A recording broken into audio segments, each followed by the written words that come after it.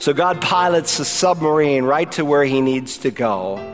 And the text says he vomited Jonah up onto dry land. It's a very picturesque expression in the Hebrew. I mean, gravy and all. He's thrown up. And he heads to Nineveh.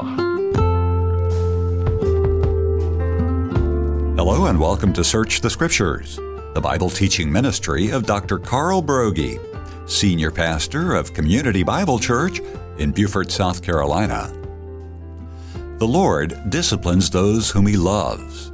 Just like He punished Jonah to draw him back to Himself, He'll punish His children that He might bring us to a place of repentance and obedience.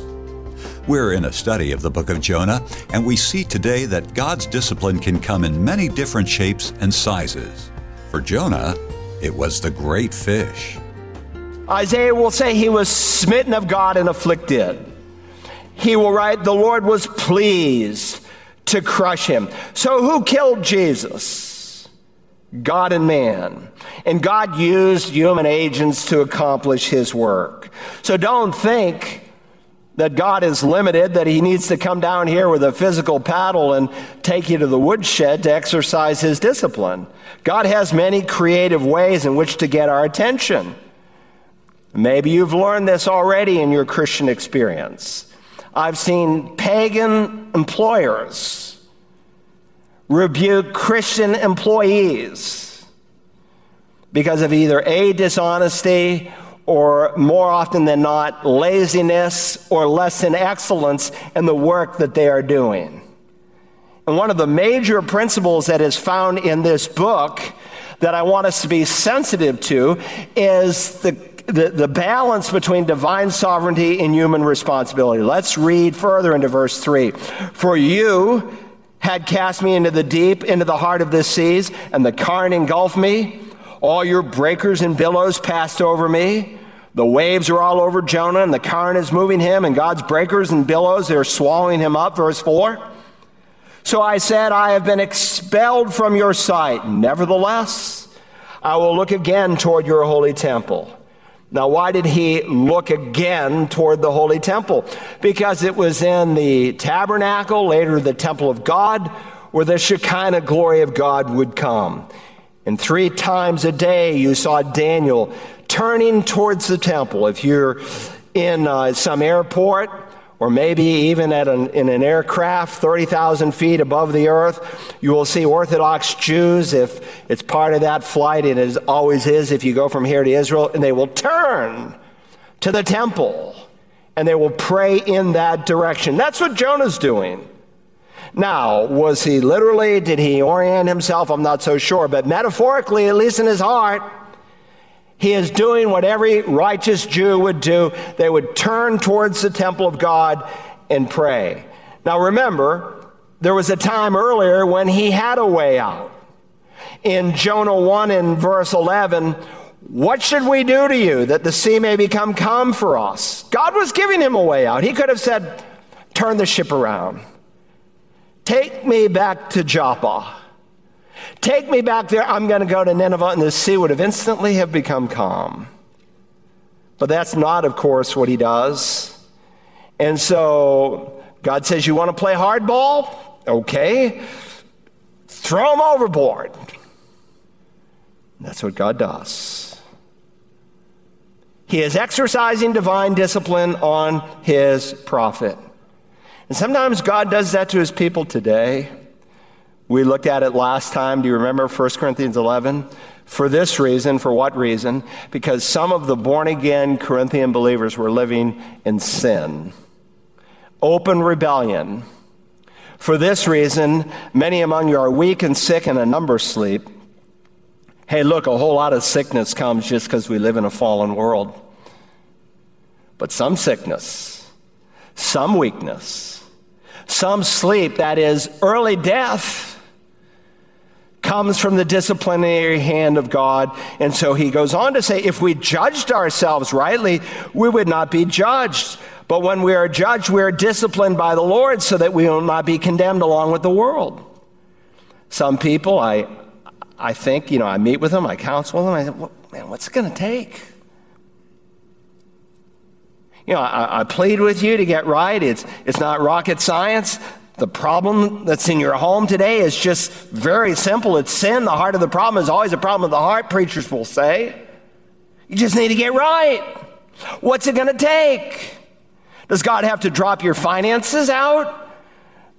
Is he going to let your children rebel because you're so far away from God and you're not bringing them up in the discipline and nurture of the Lord? Are you going to lose your job? Are you going to lose your house? I had to call a Marine just recently. He was here for a short time, was privileged to lead he and his wife to the Lord, baptize him here for 1 month. They go off to Virginia. She calls me heartbroken, another woman. I said, man, what's it going to take? You want to lose your wife who's willing to forgive you? You want to lose your kids? What's it going to take? Verse 4, so I said, I've been expelled from your sight. Nevertheless, I will look again toward your holy temple. So Jonah is admitting his sin. He's turning back to the temple of God. That's a statement of recommitment that's found in the Old Testament. He is literally clinging to a promise that God had made earlier through a man by the name of King Solomon. Let me read it to you. It was on the day that Solomon dedicated the temple, 1 Kings 8.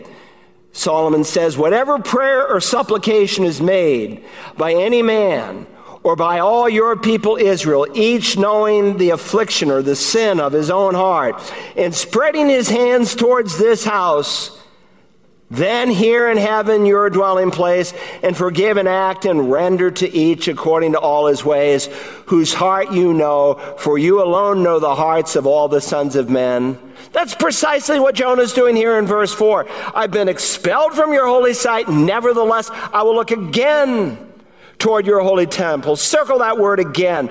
It's a reminder that Jonah is still welcome back if he will cry out to the Lord. Verse 5, water encompassed me to the point of death. The great deep engulfed me. Weeds or seaweed were wrapped around my head. He can't free himself. He's in this watery grave. He's seemingly going to drown. I descended to the roots of the mountains. The earth with its bars was around me forever. In other words, he's sinking to the bottom of the sea into this watery grave. Don't think for a second he's thrown overboard and here comes Moby Dick and takes him in. No, God allows him to suffer the consequences. He's sinking down. He is in a place where there's no help. There's no hope. God is giving him a sense of what the Ninevites feel. No help, no hope. And he wants him to see God's loving kindness, just like he wants them to go and preach to the Ninevites of God's loving kindness. I don't miss the end of verse 6. But you have brought out my life from the pit, O Lord my God. That's God's grace. That's God's loving kindness so he can preach it to Nineveh. Jonah would not pray when the sailors asked him to pray. He would not get right when the lot identified him as the problem. But now he gets right, and he says, you have brought up my life from the pit, O Lord. And I love the New American Standard. It's still used. You see that letter O? It's the vocative. Most English translations have removed it. But when there's depth in the Hebrew text, they still use the vocative. Oh Lord, you've brought me up from the pit. Now, someone might say, well, if God is omniscient and God is sovereign and going to do whatever he's going to do, then why pray? Because, again, there's this responsibility. There's this balance between divine sovereignty and human responsibility. And so between Jonah 1:17 and 2:10, when he's swallowed and then vomited, you see a man in deep prayer. You see the balance between the two. Now, don't get lost in the emotion here and this great fish that's swallowed and miss what's going on inside this man's heart. This guy had been resisting God. He'd been rejecting the will of God for his life, but now he wants to re-enlist. He says in verse 7, while I was fainting away, I remembered the Lord, and my prayer came to you into your holy temple. He was fainting. He had lost all hope. He was going into unconsciousness. And it's in this state where he says, I remembered the Lord and my prayer came to you in your holy temple. Some of us don't remember the Lord until our spouse leaves us. Some of us don't remember the Lord until our children rebel.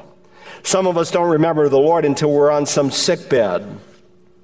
Some of us don't remember the Lord until we're laid off and we can't find a job and the bills are piling up. Some of us don't remember the Lord until we're near death. It's amazing how many people, when there's a national crisis, will show up at church, but as soon as the crisis is over, they forget God. We need to remember the Lord. Why? Because he's worth remembering. Lamentations 3 says, the Lord's loving kindness. You see that word, loving kindness? It's the Hebrew word kesed, not hesed. There's no such word, kesed. Say kesed. Kesed. The Lord's loving kindness. It's difficult to capture with a single word. God's unrelenting love that just doesn't stop. Some translations say God's mercy. I have a daughter-in-law named Kesed. The Lord's loving kindness indeed never cease.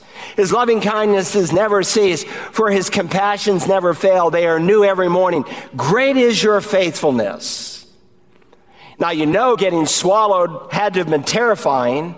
I mean, try to recreate it in your own mind. He's in the belly. He's not in the mouth. He's down in the belly and the bowels of the fish where the air is. It's pitch black inside. There's gastric juices all around him. There's a rancid smell of fish that was digesting. It's 104 to 106 degrees Fahrenheit.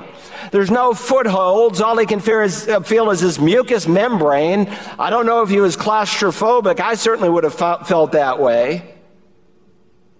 But it's in that context that he remembers the Lord and he gets right. I remembered the Lord and my prayer came to you into your holy temple. And that means God heard. Now, please don't miss this. God is not pleased with all prayer. We simplistically sometimes say, well, God always answers prayer. Yes, no, or maybe, or wait. It's not true. God doesn't hear some prayer. In fact, God is disgusted with some prayer. Proverbs says, he who turns away his ear from listening to the law, even his prayer is an abomination. I heard our president saying, well, we need to pray for this and pray for that. And I think, while all the while you're advocating that we bring infant little babies in a mother's womb and have them slaughtered in a clinic somewhere, all the while you're waving the flag of transgenderism and homosexuality and all kinds of wickedness.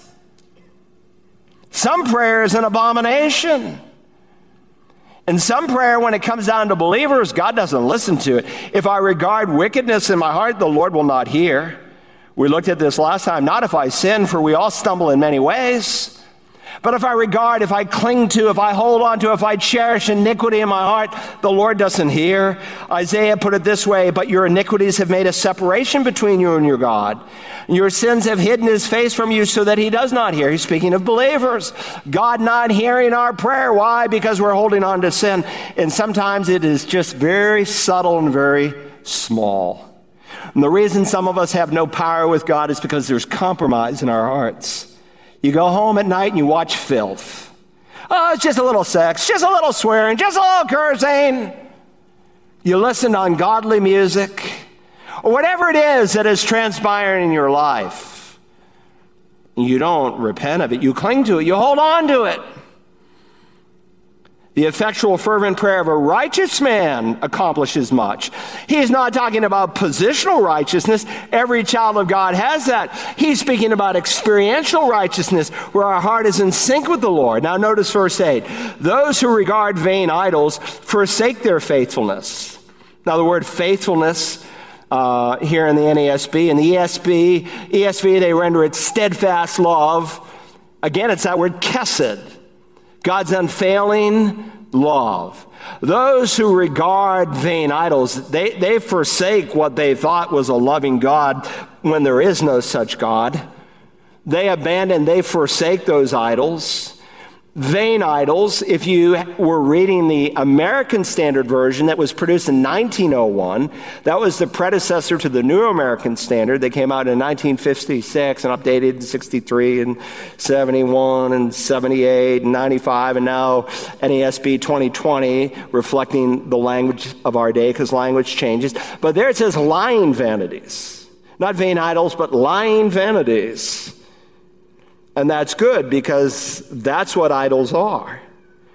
They lie to you. They promise you life, but they rip you off. It might be pornography. It might be, quote unquote, relaxing with alcohol or pot, which the scripture calls pharmakia, sorcery. It's the entry level into the occult. You read these rock bands who openly, without apology, worship the occult. Go back, read their history. They started, most of them, on drugs, and most of the time it was pot. And we want to legalize it in this state. We want to make it medical marijuana to recreational marijuana. And most of the evangelical church in South Carolina is just asleep. It might be pornography. It might be fame. It might be fortune. Those are all idols. God expands idolatry in Colossians 3:5 to sexual immorality and greed. It's anything you put above the living God. We saw a beautiful illustration of the sailors who forsook their idols. They turned to the one true God. What Jonah is saying here is that no idol could have come up with one of these fish subs to have rescued me. This is the hand of God. And how foolish it is to turn to friends, to our job, to our money or alcohol or whatever it is to find satisfaction in life. Verse 9. But I will sacrifice to you with the voice of thanksgiving. That which I have vowed I will pay. Salvation is from the Lord. Jonah says he will sacrifice with the voice of thanksgiving, which represents verbal praise. The Bible says, let the redeemed of the Lord say so, whom he has redeemed from the hand of our adversary. I often quote that verse in the baptismal. But your lips are not enough. You can give God lip service without heart service. Jesus said, quoting Isaiah, this people honors me with their lips, but their heart is far away from me. In the original context, then the Lord said, because his people draw near with their words and honor me with their lip service, but they remove their hearts far away from me, and their reverence for me consists of tradition learned by rote.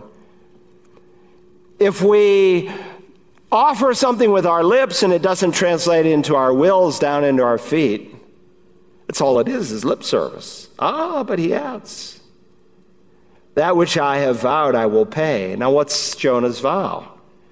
God called him to be his spokesman to the Ninevites. He's saying, God, you called me to preach to this wicked people, and I will go wherever you want me to go, to say whatever you want me to pray, I'm yours. He makes a vow, and a vow, when you think about it, simply means a promise. Every time I perform a wedding, I always quote Ecclesiastes 5, where Solomon wrote, when you make a vow to God, do not be late in paying it, for he takes no delight in fools. Pay what you vow. It is better that you should not vow than that you should vow and not pay. So when you make a vow to God, God doesn't forget. That's why Jesus said your yes should be yes and your no should be no. Beyond any of this, it's evil. That's why he said in Matthew 12, and I say to you that every careless word that men shall speak, they shall render account for in the day of judgment. So for Jonah to purpose to keep his vow, he is repenting of his sin. Again, I will sacrifice to you with the voice of thanksgiving.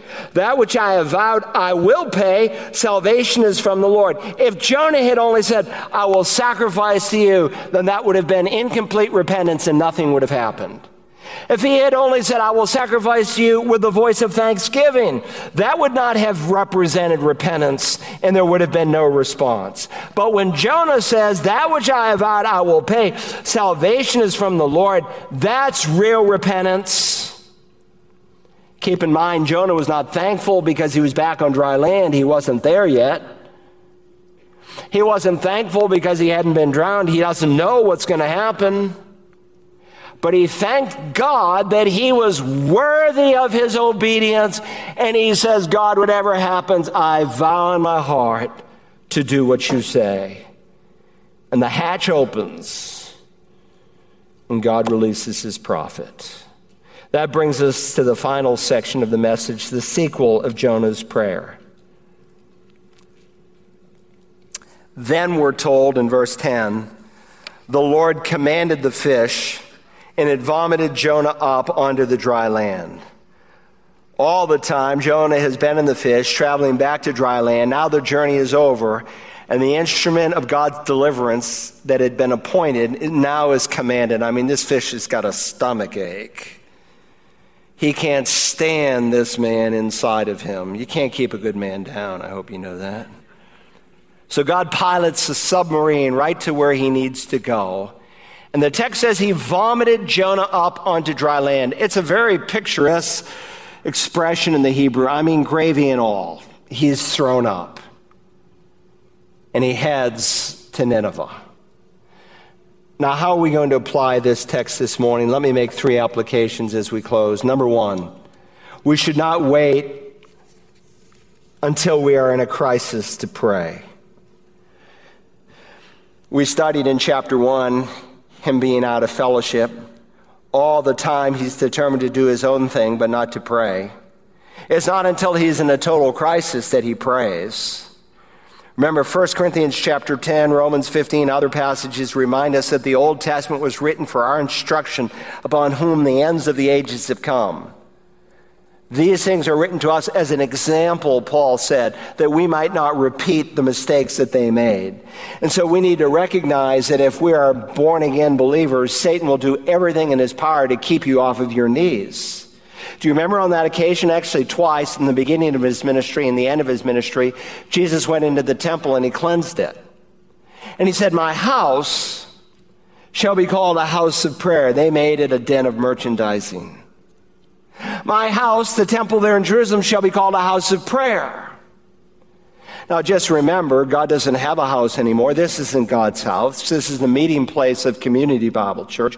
You are God's house. You are the temple of the Holy Spirit. Or do you not know that your body is the temple of the Holy Spirit who is in you, whom you have from God? And this temple needs to be a house of prayer. Now, somewhere along the line, Jonah got cold. He got out of fellowship with God. And it's not until the crisis comes that he gets right. Don't let that happen to you. Don't be going down in flames when you cry out to God.